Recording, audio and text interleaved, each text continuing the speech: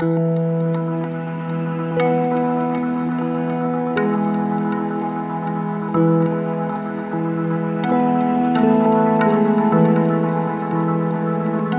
there, this is Mike, and you're listening to Feeling Twisted. I'm really glad you're here. There are tyrants in the land, huh? We all have them, some more than others. It's our nature to justify our failures and our successes. We blame the Democrats or the Republicans for our economic woes. The presidential race has been a topic of conversation in my family and among my friends lately, probably yours too. I have some diehard red and diehard blue friends and family. Sometimes I'm asked, what am I? And I'll quote my wife Kim from last night. Her response was, "We're a rainbow." I love that. She's right. We are all things. Not everything is Mike and Kim, but each one of us is I am, consciousness, and all is within consciousness. It really doesn't matter who sits in the White House or which party is in the majority in Congress. Well, it does if you're still under the thumb of secondary causes, but not if you understand what Neville is saying in his lecture, Freedom. When asked, "What is the greatest of all the commandments?" God answered, "Hear, O Israel, the Lord our God, the Lord is one. Accept this commandment, live by it, and you will be free from all secondary causes." There's only one God. He is the Father of us all, who is above all, through all, and in all. He is a universally diffused individuality whose name forever and ever is I am. You may not be aware of who you are, what you are, or where you are, but by being aware, you are mentally saying, I am. Every conscious being says, I am. And if there is only one I am, then I am one individual, diffused. I am the sole cause of all that is. All things were made through imagining, and without awareness was not anything made that was made. If he's in every being who says, I am, and there is only one God, no one can accuse another. For God's name is not He is, but I am. No matter what appears on the outside, I am its cause. Assume full responsibility for the things you observe, and if you do not like what you see, know you have the power to change them. Then exercise that power, and you will observe the change you caused. If you are truly willing to assume that responsibility, you are set free. Freedom. We spend our lives pointing the finger at others. It's us against them. It's me against the world, Ma. There is no them. There is only I am. Neville goes on to say the morning paper, or in today's technology, your social media feed, tells of what she, he, and they are doing, and you cannot relate their actions to anything you've done. Yet there is only one cause, only one God, who is resonant in you as your awareness, your own wonderful human imagination. God did not break up the I am and give each one of us a portion of himself. He gave each one individually his whole being. I am cannot be divided. There is no division in consciousness in God. And I can't blame a seeming other for what I'm experiencing. Well, I can, but I'm not doing that anymore. I see people on both sides of the political game spewing venom at those that oppose them right now. They're only hating themselves. Neville says there are infinite states through which man falls, and those states remain for anyone to inhabit.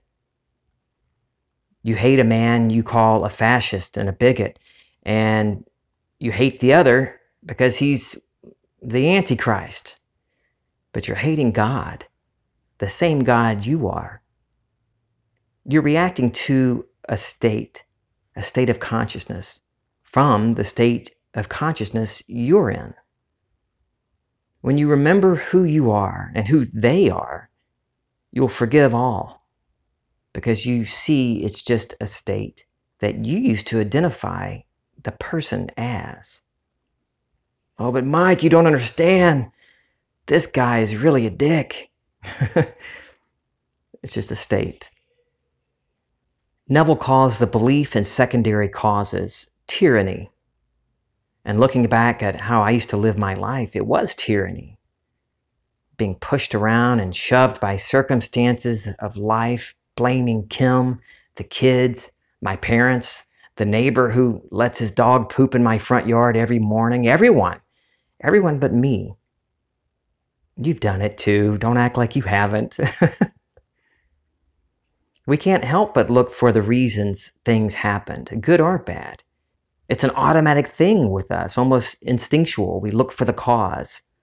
We hear of some news, then we immediately start tracking down the events that led to that. You hear someone is diagnosed with lung cancer, and your first thought is likely, I knew smoking would kill him. Or you had a bad day because you woke up late. Or you blame your stiff joints on the weather. I've told this story a number of times on here, how I was diagnosed with anorexia when I was a kid. The state I was in at the time blamed food. It saw food as the enemy. Calories were my secondary cause, one of them. Doctors at the time said it was a chemical imbalance that caused the anorexia. Or like a Christian psychologist who looked at my file, never talked to me, just looked at my file, implied latent homosexuality was the cause of my anorexia. Nope. Only one cause. You get a promotion at the office and you explain how it happened. Maybe the person in that position quit or was promoted and that's why you got the bump. But that's just how events unfolded. That's not why it happened. We like to look at events, the unfolding of what we're imagining, and point to those events saying, these are the reasons why, these are the causes of why I'm in the situation I'm in now, whether it's good or bad. The reason you got the promotion is you, not the series of events that led to it. That stuff, the event stuff, always follows consciousness. And I don't mean follows to imply there's any type of separation or a time lag. The events in your life are not to blame or praise for your circumstances. There's only first cause. My I amness is the only cause, and so is yours. It's funny now, some of my conversations with Kim and my family are much shorter than they used to be because we just don't spend time charting the course of events that led to the issue. We know the cause. Sometimes Kim says, I know I'm the cause, but just let me vent, please. I love her. You can turn to any expert, political pundits, economists, doctors, and they'll find causes for your misfortune, blaming the other party or jobless reports or genes. We go looking for causes and we'll find them. But there's nothing on the outside that can be the cause because imagination leads, the physical follows. Mr. 2020 calls it Echoville. Echo, echo, echo. I love that. What you call the real world, this physical world, is only echoing what you call your imagination, what you are assuming to be true about yourself and your world. When I was sick after the anhydrous ammonia release, I started researching all the possible things that could be wrong with me, all the ways the chemical could harm me. I remember the night I was sitting on the back porch, digging through YouTube on my phone. I was searching for movement disorders. One doctor had, the day before, said that I had tardive dyskinesia. So that got me on the hunt for movement disorders and what else could be wrong with me. And that's where I learned about this disease, this movement disorder called dystonia. And what I saw was the worst kind, generalized dystonia. I saw these videos of people of all ages just twisted and contorted, and I thought, oh God, I hope this isn't what I have. In a matter of months, that's exactly what I was diagnosed with: generalized dystonia caused by the lesions on the brain. I was living my greatest fear at the time, contorted and twisted, or twisty. I might have said this before, but that's where the name of this podcast came from. I had gotten so tired of people constantly asking me how I was feeling. My go-to response was, I'm feeling twisty. And I would just roll on past them in the wheelchair. There is no cause other than what I am imagining for myself and my world. I can continue living an oppressed life, thinking the government, the economy, society, traditions, family control me, or I can break free from a belief in anything outside of self and live an adventurous life. Neville says, boldly assume that you are the one you want to be. Remain faithful to the assumption and see if it will not establish itself and become hardened into fact. And you will know then the one who really establishes all the ends of the earth. For your earth will be anchored down and bearing witness of the man, the woman that you have conceived yourself to be. Then you will be free of the greatest tyranny in the world. And the greatest tyranny in the world is the belief in the secondary cause. There is no second cause. There is only first cause. And the cause of everything is the name. But when you don't know it, well, then you blame another. And I cannot conceive of a greater tyranny than the belief in a second cause. I didn't get completely what Neville meant right off the bat. I would hear him say that, boldly assume. And I'd think, but how can I be so bold? I was reacting that way because I was still holding on to secondary cause. I was seeing things in my life as little battles, little things to have to fight against, to use my imaginative toolbox against.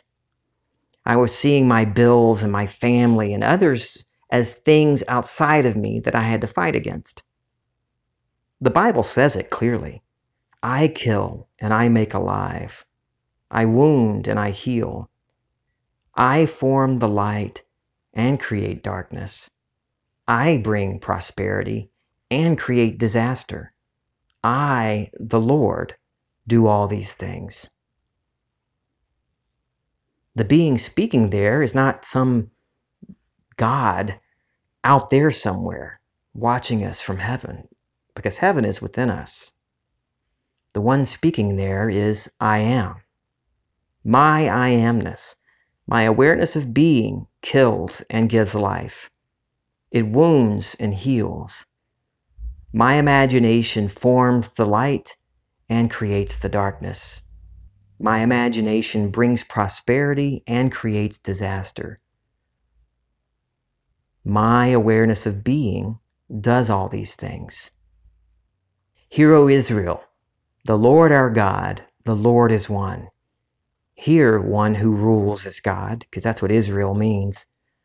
The I am, our I ams, is one I am. There is no division, none between you and a seeming other. None between your desire and its realization in your life. None. No division whatsoever. I'm going to talk more about boldly assuming in my next episode. Send me your questions and suggestions for topics if you'd like. I love hearing from you. Look up Feeling Twisty on Facebook, Instagram, and Twitter, or email me at feelingtwisty@gmail.com. I love you. This is Feeling Twisty.